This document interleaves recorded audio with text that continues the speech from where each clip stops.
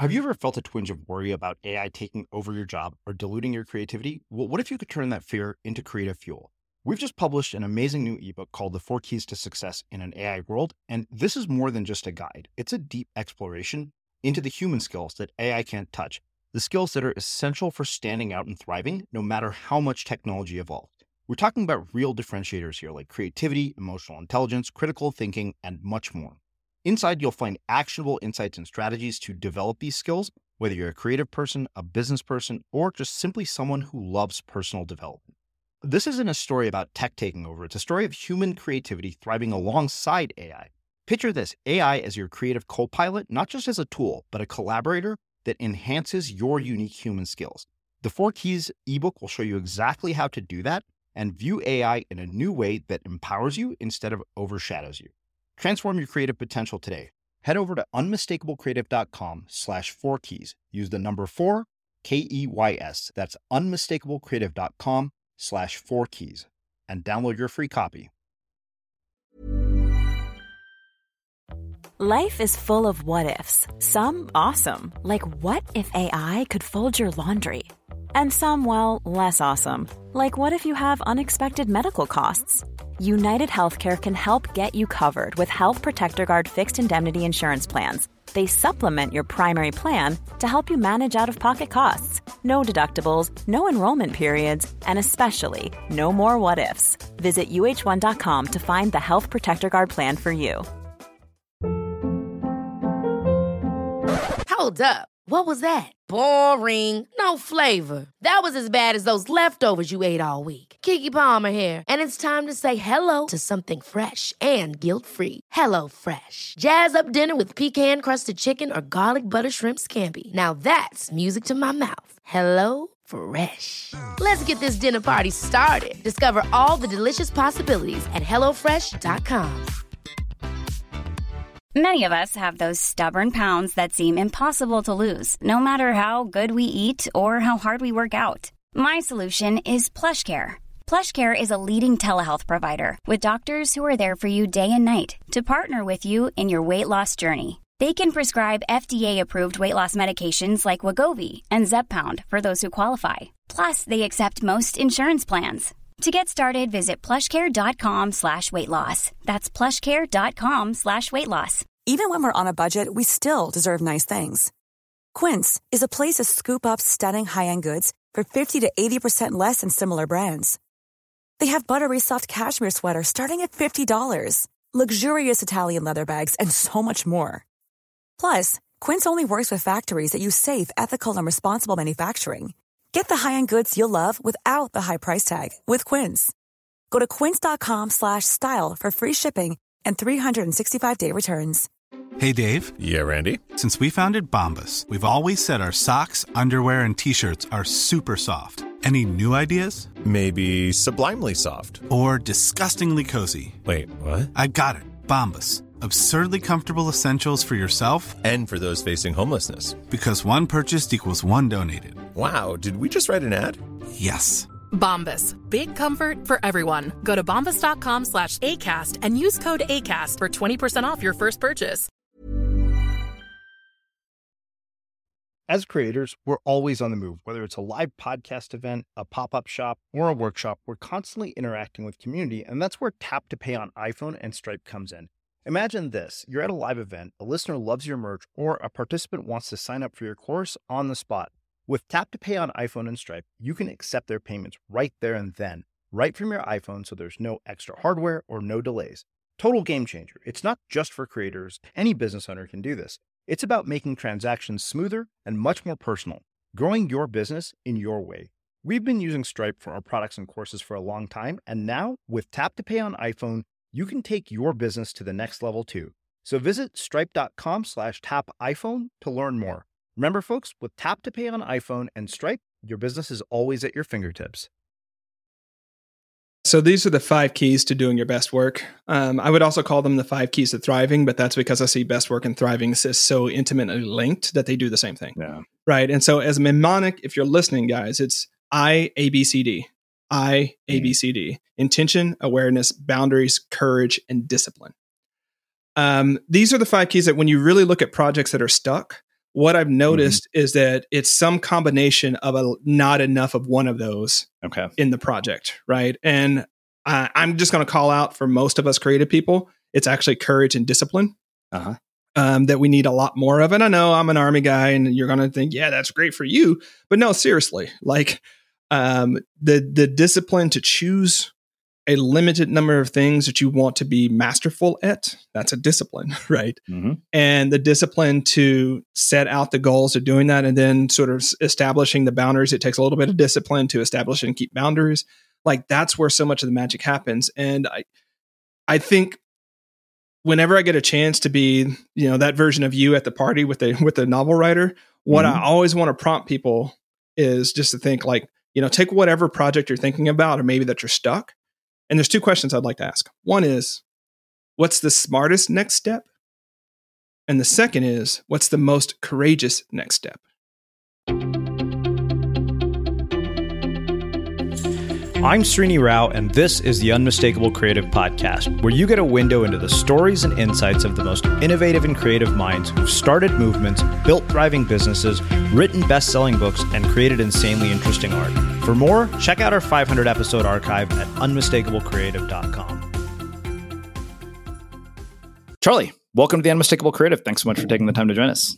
Thanks so much for having me back. And I want to start with two other things. One, really appreciated an audience of one. It came out about the time that I was finishing Start Finishing. It's a really great book. And also, thanks so much for your contribution to the book.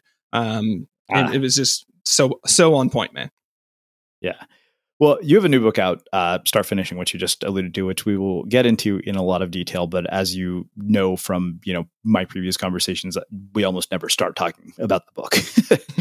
And it's interesting because I actually don't think we've had you as a guest since we became Unmistakable Creative. For some reason, maybe we did. I don't remember for some reason. I know that we definitely had you prior to the rebrand. I'm not sure about that. I think it was 2013 or 2014. So yeah. So, one of the things that I wanted to start with was, where in the world did you grow up, and what impacted where you grew up end up having on the choices that you've made with your life and your career and the direction your life has taken?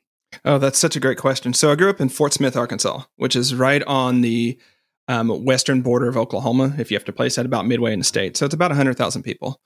And grew up poor, grew up multiracial. My dad is Black and Native, and my mom is white and Native. And that created all sorts of different tensions, as one might imagine, because Arkansas in the 80s was not the kindest place when it comes to some of those dimensions around poverty and race. And so that sort of informs a lot of my background, especially of what it means to be included and excluded, and what it means to have to struggle harder than others and things like that. But I also was selected for gifted and talented programs earlier. And I had one of those fortunate misfortunes in that we were so poor that my mom was teaching in a preschool, but she couldn't afford daycare for me. And so I actually started daycare. I started preschool a lot earlier than I should have been, just sitting in the back of the room, absorbing everything. And so it turns out that I was actually, learning and picking up language and picking up all the sort of things you would learn way young. And that just set me up to be in some of these programs, being selected for leadership programs and things like that. And so in many ways, it's kind of been ahead of my age group or peer group. And that maintained for a long time. So the other important thing is I grew up in a military family. So my dad raised, especially his two sons, me and my brother, like we were little soldiers, and we would get in trouble. And as opposed to, the sit down talks, or as opposed to, him getting the belt out, it would be like, give me 20 push-ups. So there you are, like 4 years old, in that sort of language and that sort of precision of thought and expectations and things like that. That was just how we grew up. So of course I'm going to end up in leadership programs. Of course I'm going to end up as a Boy Scout. And of course I'm going to be an Eagle Scout and go to West Point and then, military. So those sort of things, it's this weird sort of thing. I look back on it now that I'm cresting 40, and I'm like, there were so many disadvantages that I started with, but in that struggle, in those disadvantages, emerged the things that ultimately made me successful. So we'll get back to this whole idea of turning disadvantages into advantages, but I want to dig deeper into the whole mixed race thing. This is something I've always wondered about, is when people mix two different cultures, two different races together, what are the dynamics like? Like what parts of each parent do you inherit? What sort of, different views did they have? And, like you said, particularly in the 80s where, this wasn't as tolerant, because I had that in my mind. I had a feeling that was the case. I wasn't sure that I knew that you were mixed race. I just didn't know which mix. Yeah. So, I mean, I wonder, like, what is that dynamic like, between your parents? And then, of course, for their own parents, like, your grandparents, like, what did they, how did they perceive this situation? You get, two people who are mixed race getting together at a time when it's not as common as it is today. Yeah. I think what I want to start with is I get super frustrated when we try to encapsulate a race or peoples in sort of a monolithic culture, right?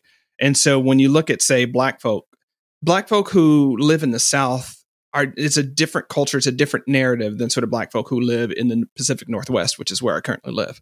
And so I at least want to start with saying that it's going to depend on your region and it's going to depend upon the time. Again, 1980s is a really important thing. In my particular context, my dad, who presents as black and considers himself black, even though he has native blood, that's a whole other conversation, right? His family accepted my white mother, but it was still one of those, she's an outsider that has become an insider, which is different than her being an insider, like for the entire life, or because she's, she doesn't get invited to the cookout because she's already at the cookout, So that was a big tension in there. And so, we had, unfortunately, I think a lot of unproductive conversations about race and stereotypes between my mom and dad talking about it. But the thing about, when you really look at racism in a broad sort of complex version, like people can be, and we don't like talking about this, but people can be racist or they can have bias against their own race, right? We don't talk about that nearly as much as we should, right? Right. And so you talk to any Indian person, they'll be like, yeah, Indians are cheap. Yeah. Like, and all Indians will be like, well, that stereotype kind of exists because we've seen evidence of it. Yeah. Even though it's not necessarily unanimously true. Yeah, absolutely. And so you get that. So, just the narratives we had about race. And so over on my mom's side, my father, or my maternal grandfather, was actually at least half Cherokee. We think Cherokee. And my maternal grandmother was Irish. And but even though there was that sort of thing, my maternal grandmother ended up being rather racist and very explicit about it towards my dad. And so, in the total context, what mixed people like me will often feel, or I won't speak for other mixed people, I'll speak for myself here. I felt like I was an outsider no matter what I did, because neither race, especially in the South, because there's really only like black folks, right? At the time, there's like white people, black people, and then everybody else. Right. And so in the whole one drop rule legacy and things like that, like you were either white or you were black. Well, here you have this mixed kid who's neither, but both. Right. Yeah. And so you're always sort of walking this line with sort of black culture. Like, are you black enough? Are you sort of like presenting as black, but you're really not black? Are you too black? Like, are you like, so you're always sort of being that, and you can get ejected from sort of blackness. Like that card could be taken away from you pretty quickly. Right. And then on the sort of the white side of things, it's like, obviously with your skin in the South, you cannot be white. Right. And it ends up in really weird things, because even at the time, with all the sort of nerdy academic stuff that I was doing, given the way that sort of micro society was set up, all of my friends were white, which means all of my sort of dating pool were also white. Right. So for me, to like actually date a black girl and marry a black girl, I would have had to leave my friend and peer group to specifically seek out, someone that's not in that. And that's just not the way that we date and mate, And so the legacy of that is, again, I'm 40 years old. I'm very much into equality and advancing. I won't go into that yet unless we go there. But at the same time, there's just oddity. It's like but you're white, your wife is white. And I'm like, one, let's really unpack what you're saying to me. And two, let's look at this context where, for me, I live in Portland, Oregon right now. Portland's got a lot of great things going on, but massive diversity, not so much. I would say so. And so it's the same sort of thing when I'm like, how do I only have like 2 or 3 black friends? But it still goes with what audience am I in? What's my context for my work? And Serena, you and I both know, like, the path of authorship is not one that's like really rich in diversity. I'm looking at my wall of fame right now. That I have framed prints of all the people many of the people I've interviewed on my wall. Yeah. Only one of them is not Caucasian. Yeah. Now that I'm looking at it, which is really strange. Now that you mentioned it, I never have noticed that before. And it's funny that you say that, because even in the process of writing my previous book, my agent was a woman, is a woman. My writing coach is a woman, and my editor is a woman. And we went through the first, draft, and we submitted it. And there was a section where, because the sort of nonfiction book structure of, hey, make your point and support it with examples is kind of, constantly what you're going through. And I remember we got the first round of comments back, and my editor, Stephanie, says, she's like, do you realize that every single example that you gave in this section is a white male? Mm-hmm. And what struck me as so funny about that is, we're back to that whole idea of bias. I said, how is it that 2 women and an Indian guy completely overlooked that? Yeah, because I knew about that going into Start Finishing, I selectively, like, if you look at the epilogues, if you look at everything, I was like, I'm not doing that, right? There are plenty of great thinkers.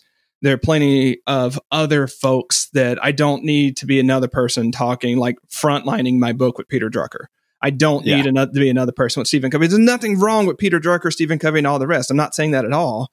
But it goes back to our, one of our previous conversations, maybe in the green room, was like, what am I doing? I've got this moment with this book to showcase different thinkers and to showcase a perspective of thought, which is one of the reasons I asked for contributions, right? And it's like, I'm going to take that moment and be super intentional about it so that maybe the next person that writes a book can see, like, oh, wait a second, like, there's an example of someone that does that. And it actually gets even worse, Srini, because nominally my book is in sort of the productivity shelf. Right now, there are like 3 like non-white, non-male people who write about productivity. It's a really small set of folks that write, that are going to be on the bookshelf. And there may be a lot of self-published books, nothing wrong with that. But if you go to Barnes & Noble and you look at how this game is structured, it's a really small group of folks. And so, it ended up in this sort of weird thing. And so going back to my previous point, it's like the advantage of growing up mixed in the South is that you learn how to be a social chameleon, social chameleon, how to blend in with different people, how to present, how to do all those types of things. It's a coping mechanism. It's a negotiation tactic. It's all the sort of things. And so you can sort of swim in any audience and be fine with it. The military helps with that as well. But at the same time, there's also, for me, that sadness when I walk into the room and it confirms that yet again, I'm one of 3 out of 300 people. It gets old. So it's funny because I think that if you look at the history of Black people in America, which, we had a lot of people here, particularly recently, like Desiree Adaway, a guy named Chris Wilson, who had this amazing story about the books that saved his life while he was in prison. And we talked about this extensively. We had, Sean Dove here, who runs the Campaign for Black Male Achievement. Like, some really, really extraordinary people and stories that I honestly had never really heard, but understanding, sort of where they're coming from and how the communities that they are brought up in are like they are out of the gate with a lot of disadvantages. And so I think about this, from 2 perspectives, right? Because you look at the sort of stereotype of Indians minus the comedic act of, 7-Elevens, motels and being cheap. The other stereotype is, these guys are the ones who run Silicon Valley, like they're the doctors and engineers and all of that. And so the reason, I mentioned this is it's funny because I myself never really have thought about race in that way. This is the example that came to my mind, and I wanted to ask you about this. And I may have mentioned this on the air before, so forgive me for those of you who heard this. But given what we're talking about, I did a TEDx talk sometime, probably 2-3 years ago, like right around the time Unmistakable came out. We needed to get video of me speaking, and so I did a TEDx talk. And I remember the first slide deck that I did for this TEDx talk, and I get feedback from the Speakers Bureau that they're not upset, but concerned because all of the pictures of the kids that were in my speakers talk were all white. I was like, well, doesn't it matter that it was an Indian guy on stage? Who cares if kids in the slides are white? But it's weird because I would have never, that just never crossed my mind to think about that. And, I wonder, I just wanted to kind of, air this out with you because we're on the subject. Yeah, so I completely get that. And especially, I think it's part of our age group because we grew up in sort of that colorblind race, people like, I don't see color, I see people sort of scenario, which, and there are many reasons we accept that. And especially if you're coming from, I don't know what the immigrant status is of your parents and things like that, but sort of the thing is you want to assimilate and not be different as much as possible. And you don't want to treat people differently because you don't want to be treated differently. Right. And so we sort of grew up in that pocket to where in many ways we were discouraged from talking about it, from saying like, yo, why does your screen full of white people when it could be full of other people? You're talking about the human experience, not just a monolithic white experience. Right. But that wasn't a conversation that was happening in the 80s, right? It took me until my early 20s to really realize the rich history of Black intellectualism that exists in our nation, simply because I couldn't walk into a library in Arkansas and find, 6 books of James Baldwin, or I may have been able to find it, but I had to be able to find it myself pre-internet, right? Pre-internet. So, where I am now is like, if you go to Productive Flourish and you look at some of our lead banners, you look at our products, you look at them, I'm like, yo, we are not going to continue this thing where we're not thinking about who's on these graphics. We can find just as many. If we're going to use a stock photo, find a stock photo of a person of color. Yeah. If we're going to use that, if we're going to be talking about a subject that seems to be so like dude bro, let's find an appropriate picture of a woman and include her in this conversation, because frankly, the productivity conversation is so masculine to start with, right? And so dominated by men. This is where I love people's work like Laura Vanderkam and Neen James and folks like that, because they're bringing in this for the rest of the population who, for good reasons, don't really give a crap about 17 ways to hack a shoebox. Like that's not really...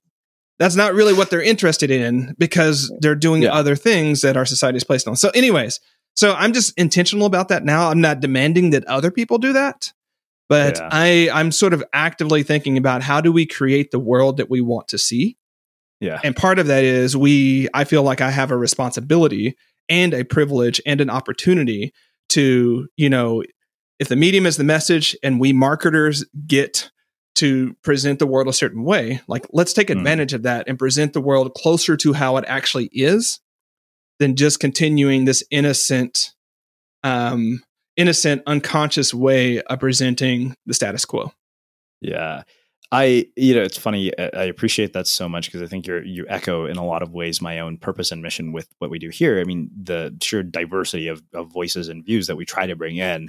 And we are always looking for that constantly. It's, I think it was funny because I remember my friend Erica Learmark once, I told her, I said, every time I have a female guest, the downloads go up. And she said, yeah, of course they do. She's like, because we talk to each other and we're more social. And I remember I said, great, let's do an entire month where we feature nothing but female guests. And we did. And she basically filled that pipeline, and our audience grew a lot during that time. And, it's funny because I've been meaning to do that again. But yeah, I mean, I think that was one of those things that we always made a point to try to balance it out, from gender, from race, and mix it up as much as possible.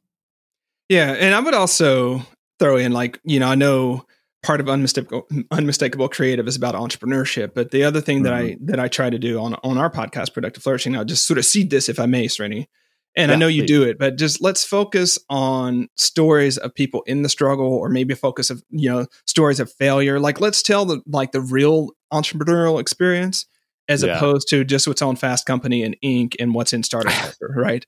Because we know that's at best 3%, and it's not the type of bootstrapping, creative hustling that many of us are out and about. So that's the other thing, is like, let's show this full diversity there.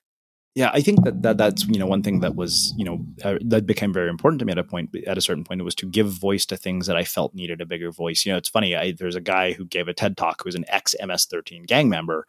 Unfortunately, I haven't gotten a response from him, and I was like, for the love of God, I'm like, please come and talk to us. I really want to hear your story. He has a TED talk, and I was like, oh my God, like this is amazing. I need to talk to this guy. And the thing is, it's giving voice to things that may not have a voice. Whereas, what you see on the covers of magazines, it's like, okay, do they really need any more coverage? That is one of those things where it's like, oh, for them, it's just a nice to have, because they're already in a situation where that's going to happen regardless.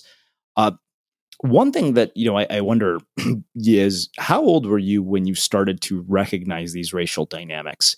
Because, having grown up in Texas, I kind of have an idea of what your sort of childhood is like. And I think that there was a time when I would not have said that I was proud to be Indian. And then it went to like the opposite extreme. By the time I got to college, I found that, in a place like Berkeley, because you had such huge populations of every ethnicity, it was very easy to be ethnocentric and gravitate towards your own kind. Mm-hmm. Yeah. So I was 6 or 8 years old. I actually wrote about this on Medium a couple of years ago.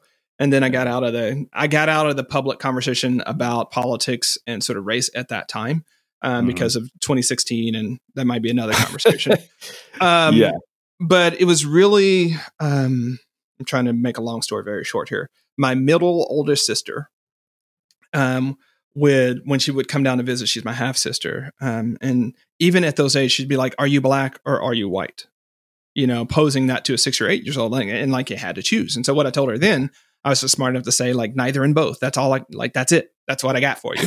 Right. And that wasn't the right answer, because at the time I felt, now, I haven't had adult conversations with her about that, but that's neither here nor there. But at the time, I sort of felt like I was being asked to choose which of the two arcs I was going to go along, and sort of choose and claim that identity. And I can't speak for other people's experience, but my sort of relationship with my own racial identity is one, like, just like people can be gender fluid. I think I can be racially fluid, in the sense that sometimes, like I did in this, I'll say I'm multiracial, and sort of that depends upon what it is. And then other times I'm just straight up black, but when I wake up in the morning, and I know some people of color have that, right? Where they wake up in the morning, they look in the mirror and they see that person. Like, you might see an Indian person. You might see that being reflected back to you. I don't. It's not until I walk outside I realize the broader social context, like, oh yeah, I need to remember that I'm a black man in this world and orient as such. And when I write online, like, that's a part of my consciousness, because when I'm in a public space, like, identity, especially when you're talking about racial, gender, sort of these types of identities, they're socially maintained things. Yeah. And so it's like, much like you might not call your partner by your pet names that you call her in the house, right? Once you leave, like, you don't necessarily, with new people, use those pet names in public, but there's no agreement. You don't consciously say, I'm not going to call her Pookie when I'm out at dinner, right? You just don't. And so it's that same sort of thing. Like, you step into that context, that public sphere, and you recognize that double consciousness of your race. And it gets even trickier, because, again, if I'm going in public and I might be going to something to support people of color, I'm like, oh, in this context, I've got to do, even myself, I've got to do some code switching to be I would say to be myself, but I would say a different version of myself than I was before I walked into that room. Wow. Well, let's do this. Speaking of walking into the room, I think I do want to spend a little bit of time talking about your military background, because I think it is actually such a perfect segue into the content in the book. Talk to me about how your time in the military has informed and shaped the work that you do today, and who you've become after you came out. And in addition to that, what, for those of us who are not on the front lines, who pretty much all we see is basically a government who spends too much money on war, like, I saying this as a Berkeley graduate liberal hippie, what am I misunderstanding? Because you've been in the front lines, you've been there in a way that I never will. Yeah. So you want me to answer the latter one? Let's start with the latter. Let's start with the latter first, because that's a broader sort of military question. Yeah. What you're missing is a lot in the sense of, yes, the government. Well, here's what I'll say. I agree with you. Government does spend too much money fighting wars that we don't need to be in and doing things we don't need to. And in my perspective, not spending enough money in places we actually need to be. Right. And that's a whole sort of geopolitical military conversation there. Yeah. But I think you're missing people who truly sign up because they want to make their country better. They want to contribute more so than just paying taxes and voting to the preservation of this nation that they love. Yeah. And so it's one of the reasons I joined. I actually joined the National Guard and then got activated and federalized and became a U.S. Army soldier, which that's a whole different thing. But, my whole thing was like, this place that I live, I love, and I want to be a part of its endurance and prosperity and defense if need be. I grew up in Arkansas. It's in Tornado Alley. I joined the National Guard because I'm like, tornadoes are going to come, floods are going to happen. And I want to be one of the people moving sandbags and driving people and, all those types of things. And people who join the active duty military, like, I want to be one of those people who can look back at my life and say, I contributed in that way. Okay. Yeah. So, but the other thing that you have to sort of think about, and many people who haven't been big in sports don't get this, is you end up, in my view, Serenity, I'll send you a link about this because you might find it interesting, because I did try to explain this in this post. You end up in this pre-industrial society, or in a society that operates on pre-industrial codes where everybody counts, everybody has everybody's back. You live with folks, you eat with folks, you work with folks. It's a 24/7 lived immersive experience, and you develop really tight bonds with the people around you, even if they're temporary. Yeah. And it's super hard to go back into a very isolated, a very individualistic, a very unfocused civilian society. Yeah. And cope with that, because you're used to, like, when I deployed, his name is Eric McCoy. Love Cheese Mac. Anyways, Eric McCoy, he's a lieutenant with me, stayed in the same tent. And it's one of those things. And I'll just tell a little micro story here. Like, we would get off duty. We had similar duty shifts, and we would play Halo, the original Halo on the original Xbox for like 3 or 4 hours on stupid hard mode. Half the time the damn Xbox would die because it would get sand and overheat. And so we'd have to start that whole checkpoint all over again. But then the next morning, we'd go to bed about the same time after just hanging out. The next morning, we would get up at about the same time because we lived in a damn tent with each other. We'd get up, grab all of our shower stuff, walk down, take a shower with each other, walk back to Chow Hall, then walk back to our duty stations. At lunch, we'd find each other, go to lunch, then come back, right? And then, after we had that final meal, we would go back and we'd start that all over again. Yeah. You do that for a year, right? And you develop these really tight bonds. You talk about everything, and there's just so many unsaid things. And what I really say, especially about men, because of the ways that we socialize men, you can't have that relationship outside of environments like that. And I find that there's a deep longing amongst us men, amongst us sort of thriving men, to have those sort of tight bonds. But the thing is, we redeployed. Eric lived less than a quarter mile away from me. Wow. Right. He lived less than a quarter mile away from me, which is about as far as we would walk for our duty stations anyways. Yeah. Immediately once that happened, I started seeing him once every 2 weeks, once every 4 weeks, once every 6 weeks, because we had our lives, we had everything going on, but we both had that sort of like, hey, when are we getting together? And so, you have to re-acclimatize to being in normal civilian life. And then you got your partners, you got your jobs, you got your work. And you're like, but what about that buddy routine that I had where we were just so in the pocket together? Right. And so there's that aspect that I think a lot of civilians don't get, is that's what, like, the politics and all the bullshit, like, it's there. That's in there when you're in there, but it's the people that keep you there. And it's that culture and that sense of service. Yeah. Where you're just like, this is what I'm meant to do. I can't imagine doing anything else. And also, I'm really good at it because they've trained me to be really good at it. And I have one thing to do, Srini. Like, as an officer, I had like one major job. everything else was covered. I didn't have to be this generalist doing all the things that I got to do as an entrepreneur, right? So it's super focused, hard, but focused. So there's all those sort of things that I think you miss, that sense of service, that sense of belonging, that sense of community, fraternity, that sense of mastery that is just so hard to get in. Oh, one last thing. Yeah. The skill tree, right? You knew what you needed to do to get that next promotion. You knew what courses you need to take. You knew what staff positions you needed. You knew how to check those block and to advance in a way that, Srini, it took me like 3 or 4 years to sort of think, like, wait a second. I may not be sort of training for the expert infantry badge anymore, but I can create that same sort of thing for my business. Why not? Right. And I can use that if I want to be there. Here's what I need to have in place. And use that to backwards, because once you enter the no man's land of entrepreneurship and once your business sort of takes a certain point, there's just an infinity of choices and you can choose any of them and you don't know where the hell you're going. Right. Absolutely. So it's probably more than you wanted on that, but there's just so much there. No, that is fantastic. I was fortunate enough to get to do a talk with a nonprofit that trains retired special forces guys how to transition into civilian careers. One of our listeners runs this amazing group called the Station Foundation. Mm-hmm. And it's funny because I think the thing that struck me the most about what they were struggling with this transition was exactly what you just said, that this sense of community that they had built. Like, I have a friend, Brian Ferguson, who's, surfer, snowboarder. And he said, once you go through that experience of SEAL training together, he said, it's just, you go into a workplace and the bonds are like, they just, they seem like pathetic in comparison.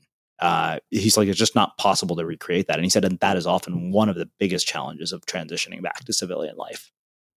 It absolutely. I mean, there's, the other thing I would say is the type of relationships where, like, if we were buddies in the military and you were doing something that you weren't doing your best, or you were morally slipping or things like that.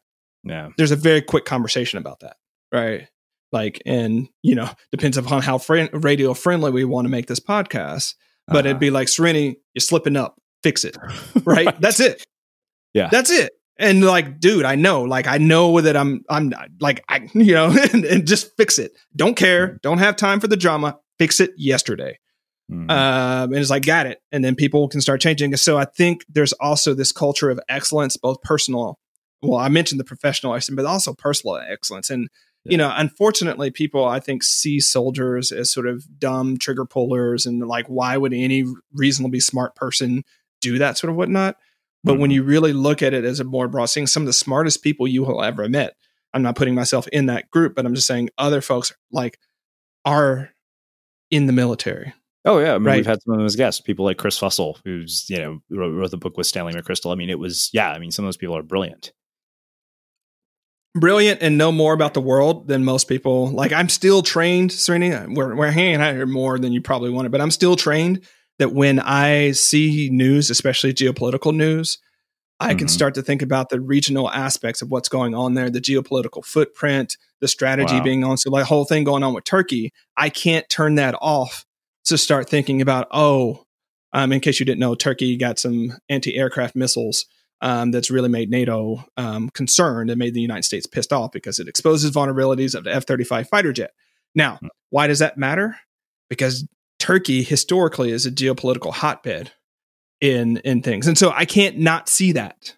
Right. But I'm 10 years out of being this, being an officer, but there are people that are looking at that every day. They're reading foreign affairs. They're reading BBC. They're watching Al Jazeera. They're looking at policies coming down. They're deeply involved in, DOD strategy and US strategy. And so, yes, there's a lot of folks with heart. Yes, there's a lot of folks out there just getting it done. But also some of our smartest, most creative people are actually in the Department of Defense. Yeah. Well, I've basically, rattled your ear off for a good, 30 minutes without letting you talk about your book. So, I think but I think it actually was a perfect setup for it, given that, like I said, once I realized the military background, suddenly everything about the way you see all of this makes a lot of sense. What prompted this book? Like, of all the books you could write, why this one? Because so many of us creative people love talking about big ideas and strategy and, the vision of the future. and we struggle with the same damn thing about getting stuff done. Like we have the ideas and we can't get it done. And so many people keep coming to me like, I want to be able to do these big ideas. I want to be able to push them forward. And I want to, let's talk about strategy. And I'm like, honestly, I don't think you need to talk about strategy. I think you need to talk about execution, right? I think you need to talk about getting it done, right? Yeah. Because if you show up to me today and you're 120% overcommitted, I can't add anything to that. Like, let's talk about getting you down to 80%. So maybe we can add something to it. But it was just one of those things where people kept wanting to go over this stuff around it. And more importantly than that, though, I think people miss the connection between thriving and doing what matters most. Yeah. Right. And a lot of people are frustrated and yearning because we get to the end of the week or the month or the quarter or the year. And you're like, I've been in that rocking chair. That's a lot of motion, but no progress. And I'm frustrated. Right. Yeah. And so we only have, as far as we know, like this one short life to live. And I want us to take the full advantage of it, which means there's just a lot of stuff that we have to kick off the plate and say, you know what, this is the thing that I'm going to do. And that terrifies, frustrates, and really angers a lot of creative folks because they don't want to make that choice. But by not making that choice, they're also choosing not to thrive in a really significant way. Yeah. I think that one of the things that struck me was you opened the book about this idea of living in a project world, and you basically described projects as mirrors and bridges, and then you also talked about this sort of 3 to 5 year sort of reinvention that constantly occurs. Can you go into more detail about that? Yeah, so project world is just basically the idea that we live in 3 to 5 year time slices, professionally and personally. So it takes us 3 to 5 years to find someone that we actually think we might want to marry and then marry them. That could be a year. Or then we have kids that, go through different stages in about 3 to 5 years, moving across country, going to school. We have just a series of projects that are 3 to 5 years long. Then professionally, we have similarly, like you take a job, your first 3 to 5 years of that job, you're sort of in one position, then hopefully you move on to another position. Maybe you take another job.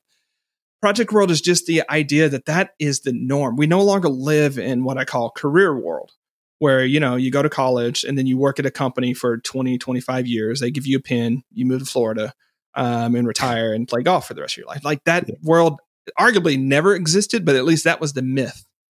No one I know that's our age or younger thinks that we're going to retire at the same company we start working at. Like, it's just, what? Like, and I only get to work at one company, by the way. Anyways.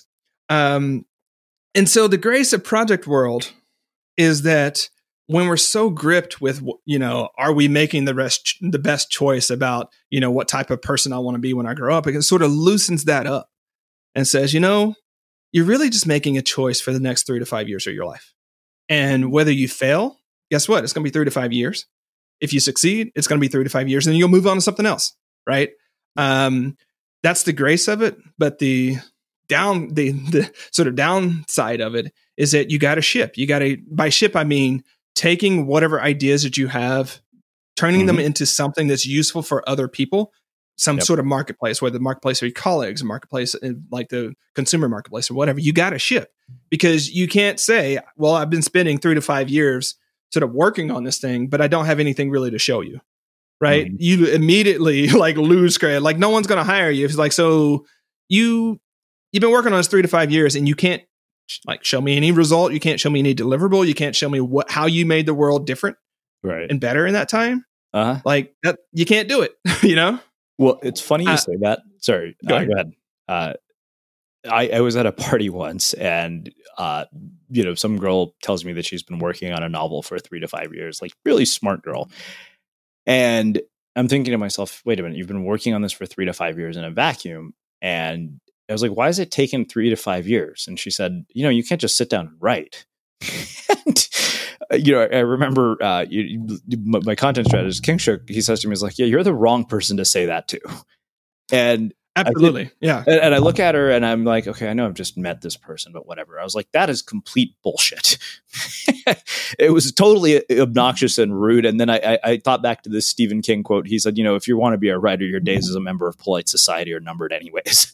But yeah, that's why I it's funny you said that, but back to you, mirrors and bridges. Yeah. So projects are mirrors because they reflect what's going on internally and what's going on in your world. And, when I wrote the book, I really wanted people to latch on to one idea and sort of work through the strategies, insights, and practices with that one idea. Yeah. Because if you choose a project that really matters to you, and you actually follow the process, a bunch of stuff is going to come up, man. Like all of your self-doubts, all of your sort of inner critic, all of this, what I call head trash, is going to come up, but only if you hang on to that project. Because what we too often do, Srini, and you've experienced this too, is like when it gets hard, we bail to the next thing. Until it gets hard, and then we bail to the next thing. And so, like when you bail to the next project, you're automatically going to figure out something that you hadn't figured out in the other one. Like you can't run away from yourself because you're always going to be there. Yeah. And so the mirrors, because if you choose the right project, it's going to reflect what's going on internally and externally.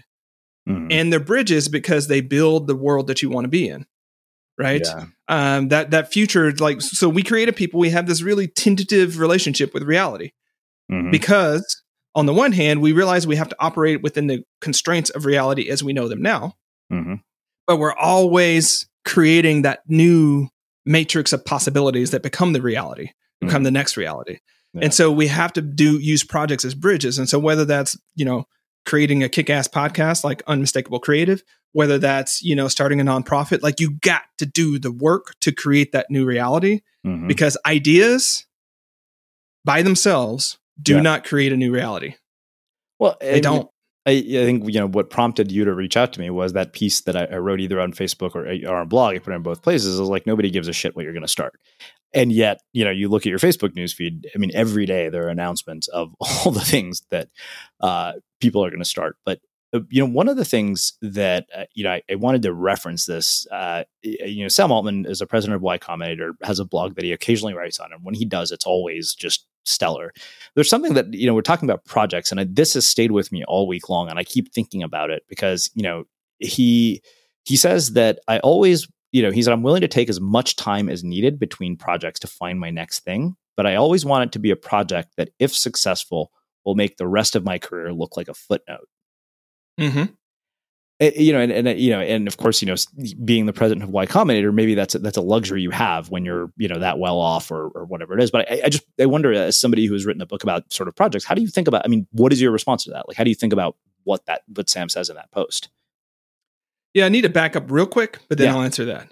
To me, a project is anything that requires time, energy, and attention to complete. Now, the reason I want to make it super broad like that is because so often when we're talking about projects and productivity and getting stuff done, we're just looking at economic work. Yeah. Right. We're not looking at the sort of what we might want to call life or personal work of raising kids and building better communities and, being a secretary at your church or whatever that might be. I also count that as a project. I also count that as work worth doing. And so I say that just because I think part of what we think about when we're thinking about sort of project world is what's my next career focus, and that becomes what we look at, as opposed to what type of human do I most want to be in the world, and what are the projects that manifest that human. I think making your previous work a footnote is challenging, but what I would say is, what are you working on that's going to matter 2 years from now? Yeah. Right. What are you going to work on 5 years from now, 10 years from now? Right. Because I think, one of my coaching questions when people are curious about working with me is like, let's imagine that it's the end of a year, or it's 12 months from now. Right. Let's say that we can only be celebrating 3 things.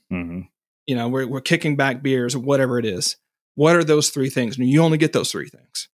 Right. Because it focuses what you have done or what you have focused. And it's like, so how do we structure your days? How do we structure your work? How do we structure your projects so that we get those 3? Because if we don't, what we're going to get to is a year from now, we're going to be talking about all the stuff that you're maybe working on or thinking about, but not the stuff you've done. Right. And so that's the sort of guiding perspective that I want to give people. And when I talk a little bit about, choosing projects, and I got this from Stuart Brand. Yeah. I saw that, but I got it by way of Kevin Kelly, by way of Tim Ferriss. So it's a long chain here. It's funny because that was sort of my next question was, okay, I wanted to ask you about the Stuart Brand quote, and I was like, okay, could I write a blog post about this? But apparently not. Ever catch yourself eating the same flavorless dinner 3 days in a row? Dreaming of something better? Well, HelloFresh is your guilt-free dream come true, baby. It's me, Keke Palmer. Let's wake up those taste buds with hot, juicy pecan-crusted chicken or garlic butter shrimp scampi. Hello Fresh. Stop dreaming of all the delicious possibilities and dig in at HelloFresh.com. Let's get this dinner party started.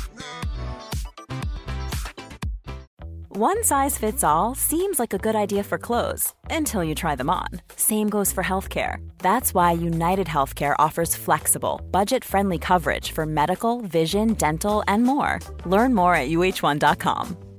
I'm Sandra, and I'm just the professional your small business was looking for. But you didn't hire me because you didn't use LinkedIn Jobs. LinkedIn has professionals you can't find anywhere else, including those who aren't actively looking for a new job, but might be open to the perfect role, like me. In a given month, over 70% of LinkedIn users don't visit other leading job sites. So if you're not looking on LinkedIn, you'll miss out on great candidates like Sandra. Start hiring professionals like a professional. Post your free job on linkedin.com/people today. Wow. Nice. Yeah. What you're hearing are the sounds of people everywhere putting on Bombas socks, underwear, and T-shirts made from absurdly soft materials that feel like plush clouds.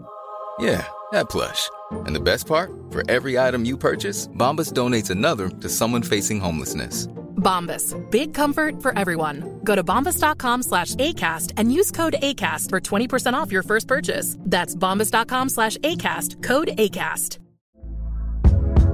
Hey there, it's Michelle Norris. I'm host of a podcast called Your Mama's Kitchen. When I travel, I'm usually looking for a way to find a taste of home when I'm not at home. And one of the things I love to do when I am at home is entertain. And Airbnb allows me to do that. When I was in California recently, I rented a house that had a great kitchen. And when we were sitting around the table, we're all thinking, we're in someone else's house. Someone could be in all of our homes as well. If you have a home, but you're not always at home, you have an Airbnb. Your home might be worth more than you think. Find out how much at airbnb.com/host.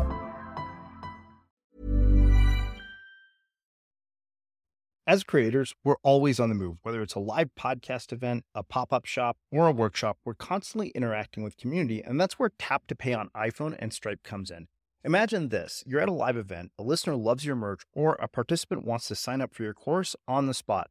With Tap to Pay on iPhone and Stripe, you can accept their payments right there and then, right from your iPhone, so there's no extra hardware or no delays. Total game changer. It's not just for creators. Any business owner can do this. It's about making transactions smoother and much more personal, growing your business in your way. We've been using Stripe for our products and courses for a long time, and now with Tap to Pay on iPhone, you can take your business to the next level too. So visit stripe.com/tapiphone to learn more. Remember, folks, with Tap to Pay on iPhone and Stripe, your business is always at your fingertips. You probably could write a blog. I don't know. Of course, but yeah.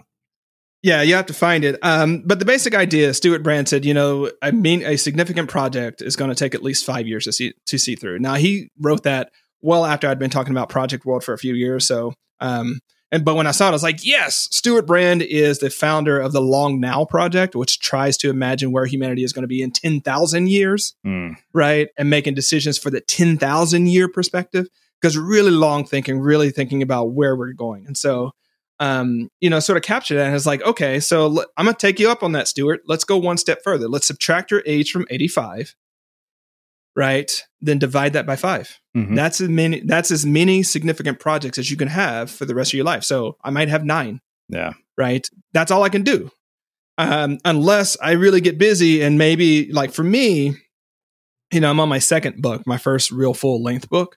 I know folks that are shipping them out every year and things like that. But I know for me, with the way I have my life set up, a book is one of those 5-year projects, right? Mm-hmm. I don't like it, but that's just the reality of it. I got to choose to do something else so that it's not a major project. But, whether it's that business, whether it's that nonprofit, whether it's your kids, like you only have so many projects left. And this really, I think this is one of those things that as I've talked to people about it, there's like a knot in their stomach. It feels like the world is just pressing on their chest. Like, oh my God, I only have 9 things left to do. But I'm saying, let's accept that as a premise. Does the work that you're working on now merit being one of those 9 things? Mm-hmm. Yeah. And if not, maybe switch it up. What does need to be on it? Yeah. Well, I think that it's funny. I didn't want to get to this yet, but you mentioned what you call the 5 projects rule, and I was looking kind of, I use Notion to manage all of my projects, and I was looking at it, and I thought, yeah, you know what? I know very clearly, like, we're planning an event that is happening in February or in April of 2020.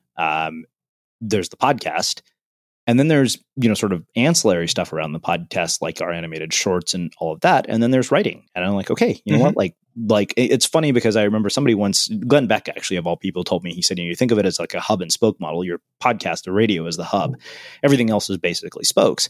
And, and I thought about it. And it's funny because I started diving back into Scott Belsky's action method because I was looking for a quote, and I ended up rereading the entire book. And then, it's funny because now I'm like, okay, I can cobble pieces of your system and his together in a way that works for me. But it's like, when I looked at it, I thought, okay, you know what? Yeah, there are probably 3 projects here. It's a lot easier to move each one forward when you're not working on that many of them. Although I have one project that I've been stuck on. So we'll get to that because I want to see what advice you have for me.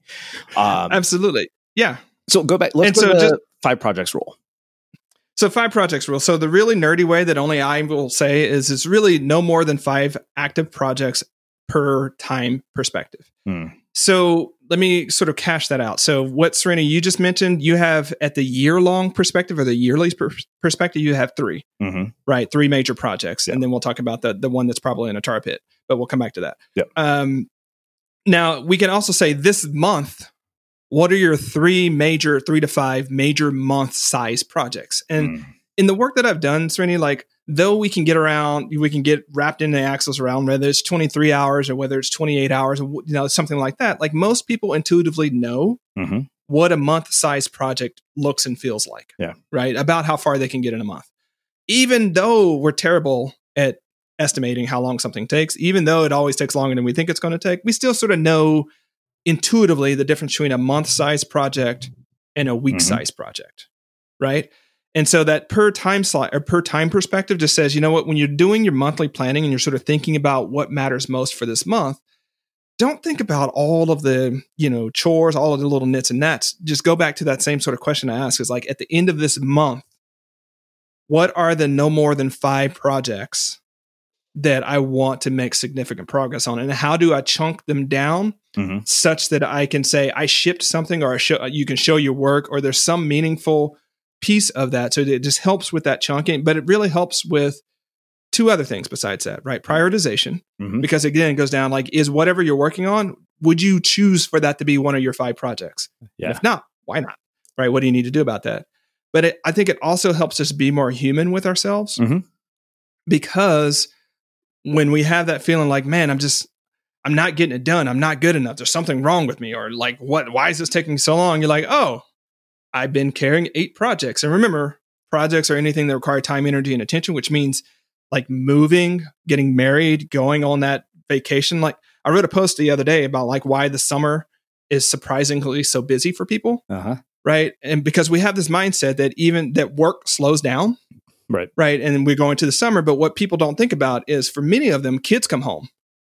And kids create their own projects, right? They take up some of them 5 projects, right? And getting them from school, right? Getting them transitioned into summer mode, and then getting them to all the camps and all the things that they might do, or figuring out babysitters, and then getting them back to school. Like, in my lexicon, those all count as projects. Yeah. So that means most parents go into August or early September, and guess what? They don't have 5 project slots they can choose. They have at most 4. Yeah. Because getting the kids reacclimating is a project.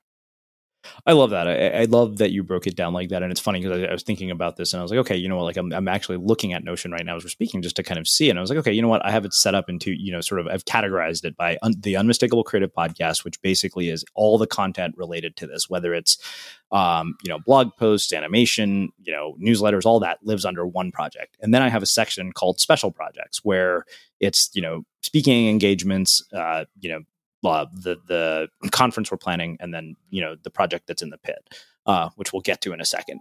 But so I think there's one other thing about this. You brought up the 5 project rule. I think that there were these 5 keys that you highlighted at the very beginning of the book: intention, awareness, boundaries, courage, and discipline. Can you take us there and explain to us the role that they play in a project? Yeah, so these are the 5 keys to doing your best work. I would also call them the 5 keys to thriving, but that's because I see best work and thriving is so intimately linked that they do the same thing. Yeah. Right. And so as a mnemonic, if you're listening, guys, it's IABCD. IABCD. Intention, awareness, boundaries, courage, and discipline.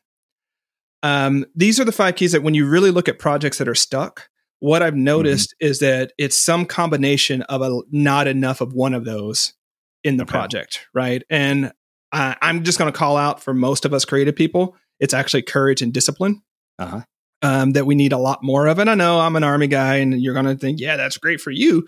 But no, seriously, like the discipline to choose a limited number of things that you want to be masterful at, that's a discipline, right?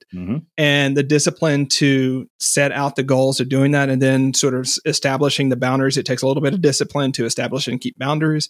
Like that's where so much of the magic happens. And I think whenever I get a chance to be, that version of you at the party with the novel writer, what I always want to prompt people is just to think like, take whatever project you're thinking about or maybe that you're stuck.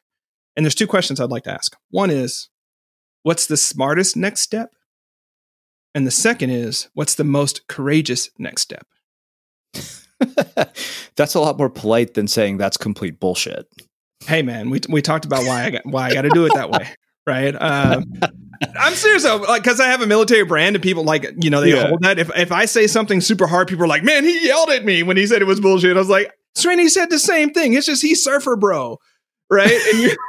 But if I say it, I'm a drill sergeant. What the hell, man? But anyway, so I asked those 2 questions because it turns out that the smartest next step is almost always the most courageous next step.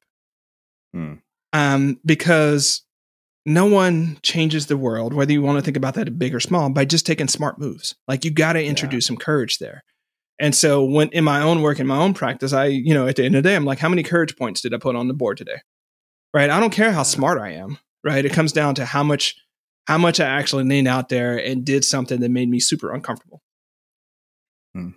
So those are the 5 keys. I'm sorry, I sort of got off on that. Those 5 keys, when you look at the project that you're stuck, do you have the intention? Like, do you know what you want? Do you have a strong feeling about where you want that to go? Awareness is, do you really know what's going on with that project, with yourself, with your context? Boundaries are, have you set up the right positive and negative boundaries that allow you to focus on that thing and keep other things out? Courage is, are you actually showing up and making those unsafe but long-term smarter choices? And discipline is, are you following through? And then one thing I'm going to say here, this is a kind of aside, but so many people get stuck because they confuse their desire for certainty with their desire for clarity. Right. And I just bring this up because so many people are like, well, I'm going to wait till I get clear about what I should be doing. And when you really ask a few questions underneath, what they're really saying is, I'm not sure that this is going to work. And I'm going to wait until I find a pathway that I'm pretty sure is going to work before I move. That's a different conversation than whether, you're clear about it. Because a lot of times when it comes to the projects that matter most, I call those best work projects. It's clear what you need to do. It's uncertain whether it's going to be successful. And people conflate the 2 of them and get themselves stuck. Interesting. So I'll walk you through the pit, the project we say is in the pit. So I'm not a person who has trouble shipping. You know that. Yep. You know my work. When I tell you I will get you something, you'll get it. When I say you'll get it. So Audience of One came out. I'd already started mapping out proposal for my next book. Like literally the day I submitted the manuscript, I think even before that, I'd already started mapping this out. I was like, okay. And we went through a dozen revisions. Like, my agent would send it back with comments. I would go to, the guy that I hired to help me with the book proposal. We would shape it some more. Then we'd send it back. And I think I was the last round of comments that I got. And I let it sit, I went and reviewed it. I let it sit for a month and and no matter how much I would open it up and I would look at it. And then I don't know what it was. Like, I think I finally got to the point where I was like, okay, you know what? I need to just open this thing every day and just at least, give it a read to see if something comes to me. But It's the first time that I ever, and I think it was partially because we had gone through so many revisions and I didn't have to do any of this the first time I got a book deal. Mm-hmm. And I was getting really frustrated because I was like, it's been 9 months. And, you know, and it's, you know, I think the other part of it is that there is literally no guarantee that it will lead to a book deal. Mm-hmm. And so, yeah. So how do I get unstuck using what you've talked about here? And what do you notice about what I'm saying that so far based on our conversation is the issue? Part of it may be a discipline piece. Like what I tagged on was there at the end when you said, this is the first time that I've had to do this much. I'm reinterpreting. This is the first time I've had to work so hard to get this done. Right. With all the commentary and feedback, so on and so forth. Right. So I'd say that there's probably something there. I'll ask three questions real quick. Okay. Do you want the outcome of the project, whatever that might be? You mean the finished book or the book the deal with the finished publisher? book, whatever you think that's going to do. Like, do you want to be at the end destination? Yeah, I do. Okay. So that's great. 2, what do you think you're going to have to give up to get there? So this is kind of funny for me. So like when I look at the discipline issue, I kind of wonder if it's a discipline about working on this one thing, because, you know, I wake up and I write every day. It's just that I don't write this, you know? Yeah. And that's where I'm kind of like, where is the conflict going on here? Like, is it a discipline of that's why I don't necessarily agree that it's a discipline issue. I think it's something else. Okay. So I'm going to approach this way. Like, we don't need an accountability buddy or a productivity system to eat ice cream. Yeah. Right. Or to have sex. Like, those are things we want to do. There's instant feedback. There's all sorts of reasons why we want to do those things. Right. And so when people start procrastinating and put off projects, I always try to find where there's a misalignment. Right. And so my first question was really like, is there a misalignment between what you actually want and the goal? Right. And it doesn't seem that there is. Right. The second misalignment is we often tell ourselves some version of a no-win scenario. And I'm trying to figure out what your no-win scenario might be. But sometimes it has the formula of, to do X, I had to give up Y that means something that really matters to me. Right. That's the story that we sort of propagate. And then we won't do X because we don't want to let go of Y. Right. And so I think if we were to hang out there, I think for you, what it is for me to finish this book, I have to give up the flexibility of writing whatever the hell I want to write about and instead focus that time on writing on this book. Yeah. And so I lose my ability to go with the flow and surf the creative wave and just be out there swimming laps. And I don't want to do that. Like, I want to be surfing the creative wave right now. Yeah. Whereas this is, I have to sit here belaboring, looking at this thing, you know, resisting the temptation to throw my laptop against the wall and let it shatter into a million pieces. Yeah. But this is apparently not uncommon. Like, I was talking to Cal about this, and he was like, you spend 9 months on this. He's like, you don't, he's like, you know, apparently this is very common among first time authors who get their book deals because you get known for this one thing you've done. And you're kind of like, okay, cool. And now you're having to basically sort of reinvent yourself and show that, hey, wait a minute, I can do this again and I can do it in a different way. Yeah. Well, and that's the sort of third no-win scenario that I write about in the book, is that like the what if I can't do it again trap, right? What if I got this book deal and I had this creative muse and it was great and it did what it did, but what if I can't do that again? Like, or what if my next book isn't as good as my first book? Or what if my next book is better than my first book? What's that say about my first? Like, we tell ourselves all sorts of stories like that. You know, it's the thrashing that I talk about in the book, right? The thrashing is the meta work and the flailing that you do around the work, but it's not actually pushing the work forward. It's just a bunch of emotional labor that doesn't get you anywhere, right? And so I would say, just based upon this project, I think you probably have that no-win scenario of like, you have to give up something that's important to you. And the second one of like, what if I can't do it again? Or, you know, what if the magic doesn't come together? And I think, as I've been thinking about it, I've worked with a lot of authors here, Serenity, and we all have different creative pulses. And unfortunately, we try to put ourselves in some other pulse that may not be our own. I mean, I mentioned earlier that I'm a once every 5 years book guy. Well, I might be a once every 3 years book guy, because I know for me, that's just the pace at which things accrete and incubate and sort of come together, that I feel like I have the book. And if I tried to do that every year, it feels like, a Brazilian jiu-jitsu match with a spider monkey where I will lose half of them, at least half of the matches. Right. Yeah. Because I just don't have that strong backbone of a body of work or a solid idea that gets me up. And I worked with another client on this one. You actually know who he is. And he hit this pit in the writing part of in sort of the drafting part. So I'll pose this. Like when we look at creative projects, there are different phases of it. Like there's that first 20% that some people really gig about, like get in on, and some people it terrifies them. Then there's the last 20% where you run out of creative room and you have to start like finishing the house that you've built instead of keep adding more and more rooms to it. Right. And then there's that middle 60%, right, where you still have a lot of room to play and you're not looking at the white screen. But we all struggle in different places and different reasons with those sort of things, right? Yeah. And so this other guy I was talking about, he reached a point to where he lost the magic. Sometimes it's called the golden thread that keeps you in that work. And I just straight up told him, I was like, you can sit down every day to write this book. And this doesn't contradict what you told homegirl at the party. Right. But I said, the reason you sit down is so that you find that golden thread again, you find that magic again, because if you can't find it, you're not going to finish this book. But it's not necessarily going to come to you in the way that you think it's going to. It's not like one day you're like, I'm going to take a week off. And then a week later, you're going to feel like writing.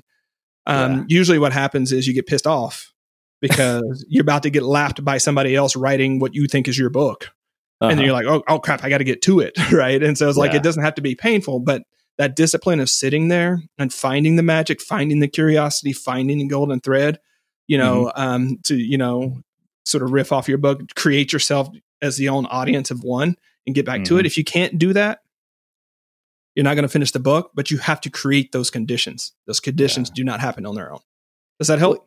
Yeah, that helps tremendously. I mean, it's funny because even the first major breakthrough I had on the book came when I spent, a month and a half, almost a month in India, just kind of hanging out with family. And I was still writing every day. I woke up and I did this. It was kind of like, okay, so I'm writing at this point with no idea where any of this is leading. But bit by bit, it all just started coming together, to get past the next hurdle. And then, of course, the next hurdle basically came here recently, which was this latest round. And I was like, okay, you know what? I have, it's like I got other fish to fry right now too. And that was kind of like, okay, you know what? I need to go and deal with, other, it's like, okay, you know what? I want to work on growing the podcast just as much. But like I said, I mean, I've limited it down to 3 projects. This is the one that I can't get myself to really push it as much as I can on all the others. But enough about me. I want to, I think we use that as an example mainly because it gave us something concrete. But there's another part of this that you mentioned, and I want to tackle it from a different angle. So you talk about SMART goals, but I think that the way that you actually went about this is very different than I've ever heard it explained. I think the things that struck me were you talking about finish and start dates, which I thought, you know what, I'm like, I should do that. I should actually put finish and start dates on things. So let's start there. Yeah, finish and start dates. I think we do ourselves not enough favors when it comes to finish dates, but there's some power to those start dates, right? And so obviously, don't have to explain what start and finish dates are, but the reason they're so powerful is because it creates space for us to finish what we're already working on and to not put the additional pressure. And so to say, hey, I'm going to start this project on August 13th, right? You can start to sequence everything else up around like, okay, I've got to finish this. I've got to clear the deck. I got to get rid of this other project that I got because I don't have any room for this one. And when you commit to start dates, especially publicly, right, or to people who are in what I call your success pack, it also creates that new slice of time. It's like the difference between when you've been just sort of dating someone or you've been sort of co-living with someone for a long time versus when you propose marriage, right? There's a date that happens when you get married that's a shift in that relationship, right? And I think putting start dates on projects creates that sort of thing. And just from a pure logistical perspective, if you look at whatever system you use to track start dates and you see, wait a second, I'm starting 17 things that week. Maybe you can make some better choices about that. Like, I'm not going to finish 17 things that week. I'm going to finish 3 to 5, right? So how am I going to deconflict and how I'm going to sequence that? And it just helps you avoid some of those cascades at the same time that it helps you avoid things remaining in someday maybe land forever. Just because you have to like move the date and you have to talk about it and so on and so forth. So start dates, super, super powerful. Now, the trick here is I'm all about chunking projects down into human understandable things. So I just talked about that with the 5 projects rule. So I wouldn't say, if we're talking, actually, I really loved hanging out with your book project, Srini, because I love the grip of it. So I'm just going to hang out there until you tell me to let it go. But instead of saying like start the book on August 13th, right? It would be create the table of contents or to start, the research list or however you start your project. It would be that small enough chunk that when that day came, it wouldn't be like, oh man, I got to start the book and what am I doing? And all the stuff is like, can you start the lit review or not? Can you start the table of content or not? Is it something you can do in a focus block, 90 to 120 minutes where you focus on it or not? Right. And I think that's the gift of really displacement, i.e. that sense of we only have so much time, energy, and attention, is that when we chunk things down to match the time perspective that we have, we can look at it on a given day and say, do I have time to start my table of contents? Yes or no, right? And if you don't, then you don't necessarily have to beat yourself up. Like you can say, no, I don't, but I'm going to move this other thing, right? I want people to go into really black and white yes or no questions or yes or no answers to some of these. Do I have time or not? Yes, no. Yeah. If no, then I can do X, because I look at it, probably that military background. It's an obstacle. We got to go over, around, under, or through. There's only 4 ways to get around an obstacle here, right? Which of those are you going to do? Instead of just looking at the obstacle and being like, you know what? Not even going to think about it. I'm going to walk away because you know what? The next time you come to it, it's still going to be there. Yeah. And not only will the obstacle be there, your story about that obstacle will have grown. Like that dragon, I like to call those obstacle dragons. That dragon gets bigger and more lethal and more and scarier the more that it can just sit over there on the side and grow and accrete. And it's not the dragon just done anything; it's your story about it, right? Yeah. It's funny you say that, so I mentioned to you we're planning this conference in April, and it's funny because that is literally the approach that I was taking. Is I realized I was like, okay, there's probably like 200 things that I have to do, and I literally have boiled it down to the simplest things. It's like send an email to the speakers to confirm, connect Stripe to the website for the thing, and it was like one little thing every day. And I thought about it, I was like, okay, you know what, this is going to take like 200 or 300 to-do lists, but I have until April, so it's like, okay, what can I do today to move this thing forward? And I realized it almost like most days so far, like we've written, the website, we've connected MailChimp, we've confirmed with all the speakers, all of that happened over about 3 weeks. It was like we picked a location, all that. And when I looked at it, I was like, oh, wow, I'm just doing one small thing every day. Absolutely. Absolutely. And this is, when you look at your best work projects, those are ones that are going to take multiple quarters to see through. And this is where sort of that discipline and those boundaries, and that's why you have to keep coming back to it, because, if it's just a week size project, like just pure inspiration and, caffeine and a little bit of creativity can get you through that project that week. Right. Yeah. But you can't do that for 37 weeks. Right. And some people can, but it's super hard to do that. Right. Of just fuel and, caffeine, inspiration, and a little bit of intelligence. Like you can't do that. You got to structure it in the way that we're talking about, and create those boundaries and create those plans and take those steps. But any work that matters is just a series of small steps. It's like that Henry Ford statement, nothing. What is it? I know what you're talking about. There's one. I'm not going to butcher it, but to make a point, like everything is just a series of small steps, right? Whether it's that 12-mile ruck march where you got the backpack on, you got your machine gun, you're going like it's step by step by step, leg by leg by leg. That's on the military side of things. If you're exercising, dieting, doing creative work, it's really step by step. And Serena, I laugh about this because you know how there are some people whose work is sort of Instagram friendly. Yeah. Like they can go out and they do all sort of things. Like if you really look at my work, it would look like a lot of sitting at the coffee shop writing. Like it's so unsexy. Right. When you think about what it actually takes to finish books and do work, it's like a lot of sitting there looking at a damn screen like that. Yeah. Who gives a crap? Why are we going to, of course I might be able to write about the beautiful environment that I'm in.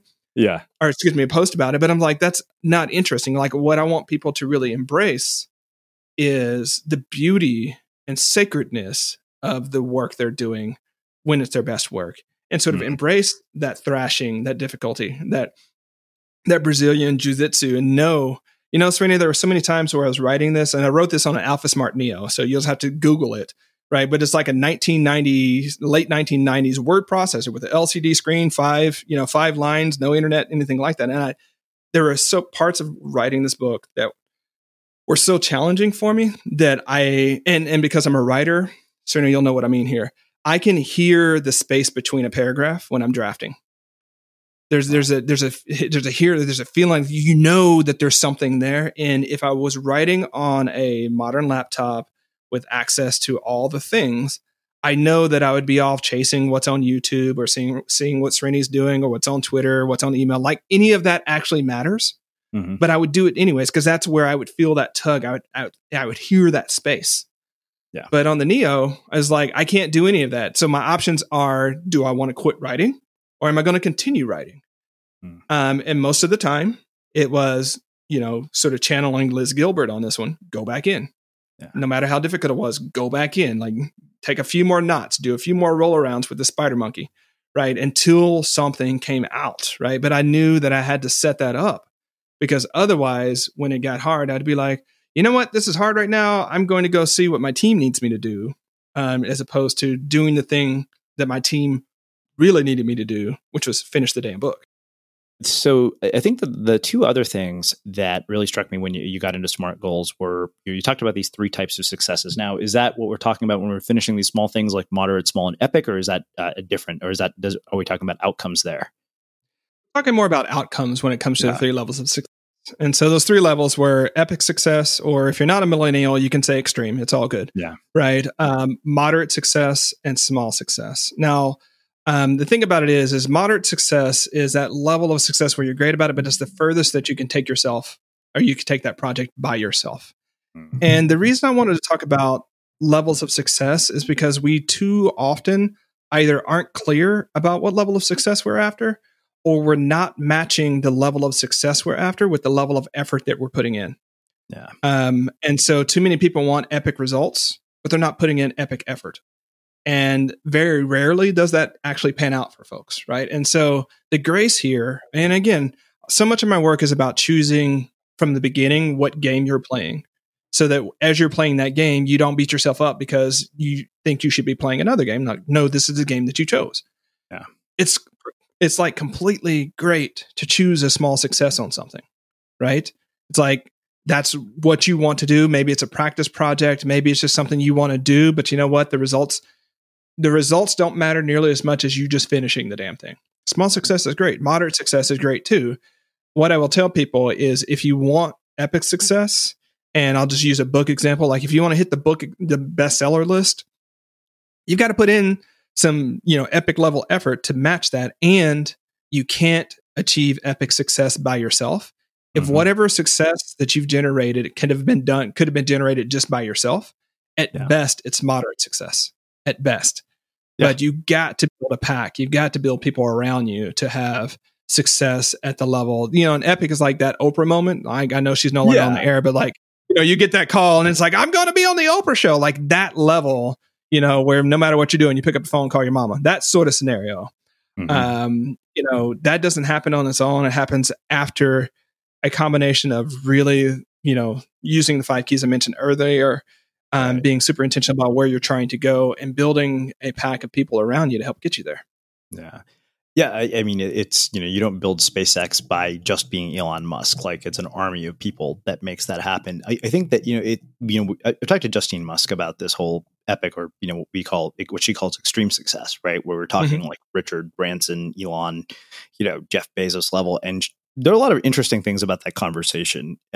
One of which, she said, she's like, I don't think people really understand how much work goes into these kinds of accomplishments. And she said, I also don't think they see that these things usually come at the cost of everything else in your life. Like, if this is what you want, there is a price to it. Mm-hmm. Yeah. I want to be careful here because there are so many stories that we hang on to around the valor of the struggle, the valor of it being hard. And why I want to be careful here is because when you're already prone for perfectionism, when you're already prone for certain types of ways of excellence, unfortunately, you'll choose to do things in ways that make it harder than it needs to be, because there's value in the difficulty, right? Yeah. And at the same time, the level of long, like multiple decades long focus that it takes to accrue the type of success that you're talking about there, yeah, it does wear on relationships. Yeah, it does wear on bodies. It wears on souls and things like that. So I think there's an and there that I want to say, like, yes, it's going to require you to be incredibly disciplined. It's going to require you to have a lot of boundaries, a lot of courage, a lot of things like that. Yeah. And just be careful that you're not reading more into the difficulty of the struggle, and you're not sort of lionizing that difficulty, because otherwise your life is going to be unnecessarily hard. Yeah. Wow. So you've alluded to the success packs multiple times. We haven't actually gotten into where they are, and you break it down into 4 groups of people: guides, peers, supporters, and beneficiaries. So can you define who those are, who those people are, and what role they each play? Sure. Guides are people who are at a level of mastery and a level of character that can inform your project, that you can ask questions. So these are your Yodas, your Gandalfs, your Morpheuses, right? That really can guide the project. But the thing about it is, guides can be incredibly frustrating because they say cryptic things like use the force or, be yourself. And you're like, what the hell does that mean? Yeah. Like it never is apparent what they're saying until that particular moment, right? So if you're into Joseph Campbell, there's sort of that sage that gives you that thing that you need, but you often don't understand it when you first get it. And they don't work in the projects with you, right? So, your guide is probably not going to unlock the doors that you think that guide is going to unlock, right? But guides are really important because their main job is to shift your worldview and the way you see the world just enough that you can get out of the holes that you crawl into and keep yourself into. Yeah. Which I'm going to pause here because oftentimes we don't realize, because of blind spots and because of all sorts of other head trash that we have, we don't realize the degree to which we're keeping ourselves in the hole that we're complaining about being stuck in. Right. And your guides are those people that basically point out, it's like, you have what you need to get out of that hole if you use it. Yeah. If you don't want to use it, maybe there's something about hanging out in that hole that's really important to you. So this is so weird. I mean, I think maybe I just noticed patterns because these are things that are going on in my own life. But I had a mentor who was, everybody who has listened to the show has heard, he's been a guest on the podcast. He came up with the name Unmistakable Creative, Greg Hartle. And I remember we had a year that was amazing. And then that was followed by a very, very difficult year. He was, very ill, like basically given a 9-month to live period. Fortunately, he's still alive. But, I was going through a personally rough patch during that. And he hammered me. I mean, it was one of those periods of, just beating on me endlessly. And, and I thought, this is just so frustrating. I'm like, I'm, sad, I'm depressed, like, I had a breakup, whatever. And I think what he was really doing was drilling into me this idea of real mental toughness, because he, so that when the stakes were higher, I wouldn't end up in that same situation again. And I realized how, literally it's been, I think, 4 or 5 years since, I'd worked together with him in any capacity. And that came full circle just a few weeks ago, when I had a disappointing experience in my personal life. And I thought, what, I don't have the luxury of not being on my game here. And I realized, I was like, wow, that's a lesson from almost 5 years ago. Absolutely. And you couldn't have understood it at that time. No, I saw it as a mentor who was being cruel. Yeah. And so mentors and guides have that sort of way. I'm super fortunate, having gone through the military experience, that drill sergeants are often those first guides that hammer all sorts of stuff into you that just irritates you. But then, sort of my military experience is the same way. Like right now when things are super hard, I'm like, I'm not getting shot at today. That's like, I'm going to live today. Unless something really freaky happens. I've been in situations where that hasn't always been clear. And so whatever I'm going through right now, like, at least I'm not getting shot at. It's difficult, but I can and will get through this, which is such a different perspective than like it's super hard right now. I don't know what I'm going to do. Am I going to make it? Of course you're going to freaking make it. right? It might not look the way, but yeah, mentors and guides have that sort of aspect on that. And what's important, I mentioned character there because there are all sorts of ways that people achieve certain types of results that may not be in alignment with who you are. And following someone, putting them as a guide when you have that character dissonance is only going to make your life worse. So find people whose character and integrity you can respect and use them as guides, as opposed to people who you're always going to be like, yeah, but they're saying this, but is that really true? Like, do I have to do what they're telling me to do? Like, that doesn't feel right for me. Yeah. All right. So there's the guides. Peers are people that are about your same level of accomplishment, the same level of perspective. These are people that you can ask, sort of as you're going. These might be your co-coaches. These might be your co-mentors. These might be your mastermind buddies. It could be that friend that you meet with every once in a while and talk about how things are going and get feedback on. But you can reasonably expect them to have good perspective on your project and to be involved in different ways, but they're not guides, but they're not supporters either, which supporters are the people that are actively involved in building the project with you. Could be teammates, professional teammates, could be the neighbor kid that watches your kids on the weekend so that you can focus on your work on that free Saturday that you've got. Like, it can be all sorts of people. It can be your partner. It could be your parents. It could be the librarian. Whoever is instrumental in supporting you can be there. And the last one, like, if any of the groups of people are more important than others, I would always have to say the beneficiaries. And these are the people who benefit because you've completed your work. Like, when you do work in the world, there's only one of two things that generate, sometimes a combination of those. You either solve a problem or you deliver a delight. You solve a problem or you deliver a delight for someone. Your beneficiaries are those someones. And why they're so important is, like, when you get stuck and you're not sure about your project and which way to go, like, you can do that, really simple, but sometimes difficult thing of asking that beneficiary, like, is this working? How does this work for you? Did this do what I was trying to do with it? And you can, like, have that real conversation and get that feedback from the world and from that person about how you're doing. Second reason is super important is because though people can sometimes give up on themselves, it's really hard to give up on other people and to let other people down. Yeah. And so having a beneficiary who you've told, hey, I'm going to have this thing done in 3 months. You might be halfway through this 3 months, and you sort of know at the end of that person's going to be expecting you to do that. You said you were going to do that. In some ways, your identity, your integrity is on the line. And sometimes that's just enough to get you, to sit down one more time or to go back in one more time, because it's not just about you and what you want to do. It's about this commitment to this other person that you've made. And you know what? At a certain point, don't care about your feelings, right?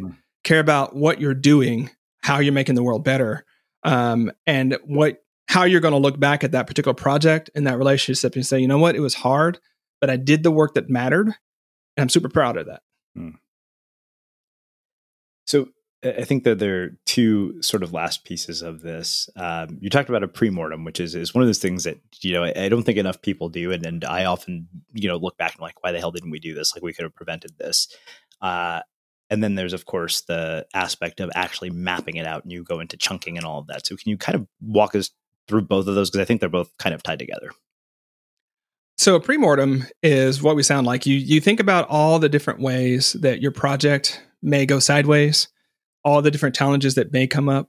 Now, I want to pause here because sometimes people have the idea that, like, if you speak to a challenge, you make the challenge stronger. Right. Right. Like, you assert that it's some sort of self-fulfilling prophecy. Yeah, I think that's new age bullshit personally, but I do too. It's like, if I talk about gravity, it makes gravity stronger. No, it doesn't. Gravity is going to be there whether you're talking about it. So sure, don't talk about gravity and jump off the building. That's going to go well for you.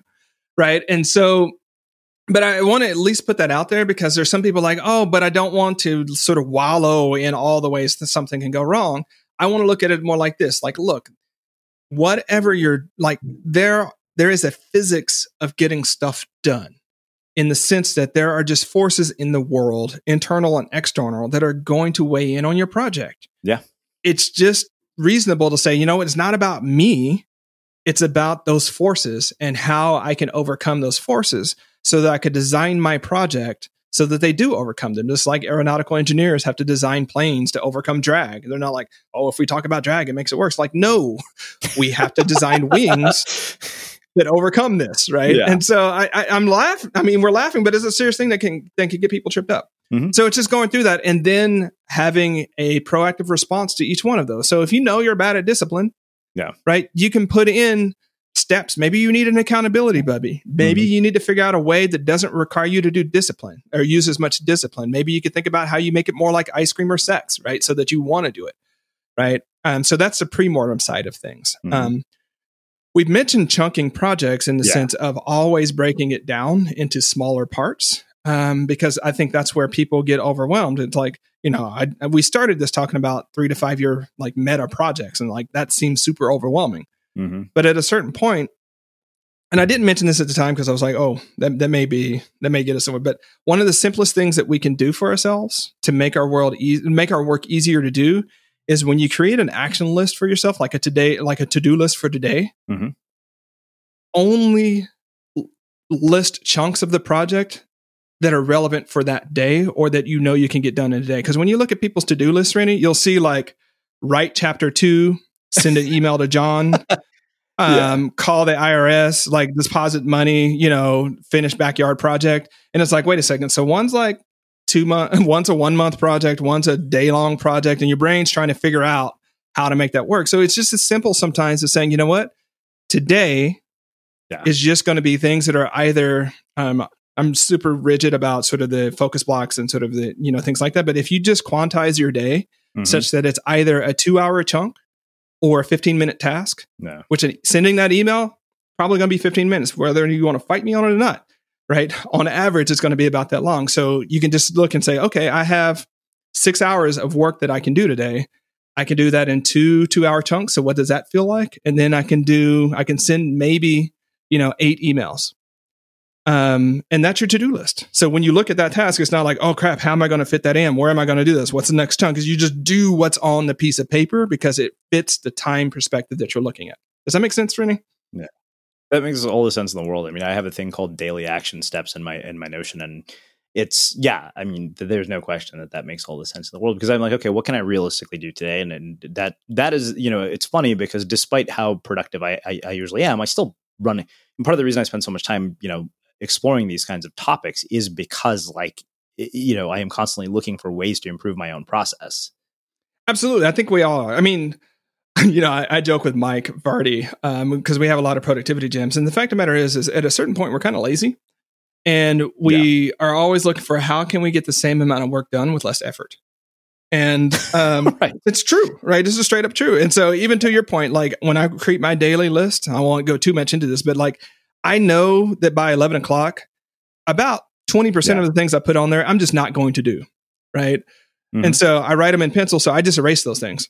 And then I put one on what I've actually done. And you're like, why do you do that? It's because I don't need those things I know I'm not going to be able to do to haunt me for the rest of the day. The game is already set. I know that. Right. So just stop committing Ben with it and try to do a little bit better tomorrow. And that's the name of the game here. Well, I think that really kind of makes a perfect place to bring us full circle and wrap up a conversation that has been wide ranging and taken us in many different directions, but for good reason. I mean, this has been fascinating, eye-opening, insightful. So I want to finish with my final question, which I know you've heard me ask before. What do you think it is that makes somebody or something unmistakable? Off the top of my head, I'm going to say when it's clear how much courage it took to create it. Amazing. I can't thank you enough for taking the time to join us and to share your stories, your insights, and to subject yourself to my questions that had absolutely nothing to do with your book for 30 minutes. Where can people find out more about you, your work, and everything else that you're up to? All right. So you can find out more about me at productiveflourishing.com. And if you're interested in the book, it's at startfinishingbook.com. You can get a free chapter. It shows a little bit more about what it's about. And by the way, Srini, like the parts where we weren't talking about the book, equally as fun for me. So I appreciate that part of the conversation as much as the latter part. Yeah, I mean, those are some of my favorite parts anyways. So, and for everybody listening, we'll wrap the show with that.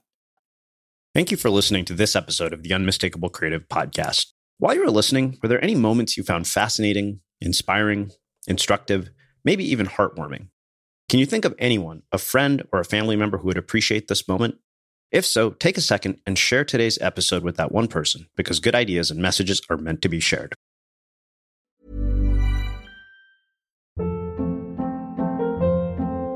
Hold up. What was that? Boring. No flavor. That was as bad as those leftovers you ate all week. Keke Palmer here, and it's time to say hello to something fresh and guilt-free. Hello Fresh. Jazz up dinner with pecan-crusted chicken or garlic butter shrimp scampi. Now that's music to my mouth. Hello Fresh. Let's get this dinner party started. Discover all the delicious possibilities at hellofresh.com. Planning for your next trip? Elevate your travel style with Quince. Quince has all the jet-setting essentials you'll want for your next getaway, like European linen, premium luggage options, buttery soft Italian leather bags, and so much more. And is all priced at 50 to 80% less than similar brands. Plus, Quince only works with factories that use safe and ethical manufacturing practices. Pack your bags with high-quality essentials you'll be wearing for vacations to come with Quince. Go to quince.com/pack for free shipping and 365-day returns. Imagine the softest sheets you've ever felt. Now imagine them getting even softer over time. That's what you'll feel with Boll & Branch's organic cotton sheets. In a recent customer survey, 96% replied that Boll & Branch sheets get softer with every wash. Start getting your best night's sleep in these sheets that get softer and softer for years to come. Try their sheets with a 30-night guarantee. Plus, get 15% off your first order at bollandbranch.com. Code BUTTERY. Exclusions apply. See site for details. Have you ever felt a twinge of worry about AI taking over your job or diluting your creativity? Well, what if you could turn that fear into creative fuel? We've just published an amazing new ebook called The 4 Keys to Success in an AI World, and this is more than just a guide. It's a deep exploration into the human skills that AI can't touch, the skills that are essential for standing out and thriving, no matter how much technology evolves. We're talking about real differentiators here, like creativity, emotional intelligence, critical thinking, and much more. Inside, you'll find actionable insights and strategies to develop these skills, whether you're a creative person, a business person, or just simply someone who loves personal development. This isn't a story about tech taking over. It's a story of human creativity thriving alongside AI. Picture this, AI as your creative co-pilot, not just as a tool, but a collaborator that enhances your unique human skills. The 4 Keys ebook will show you exactly how to do that and view AI in a new way that empowers you instead of overshadows you. Transform your creative potential today. Head over to unmistakablecreative.com/4keys. Use the number 4, KEYS. That's unmistakablecreative.com/4keys and download your free copy.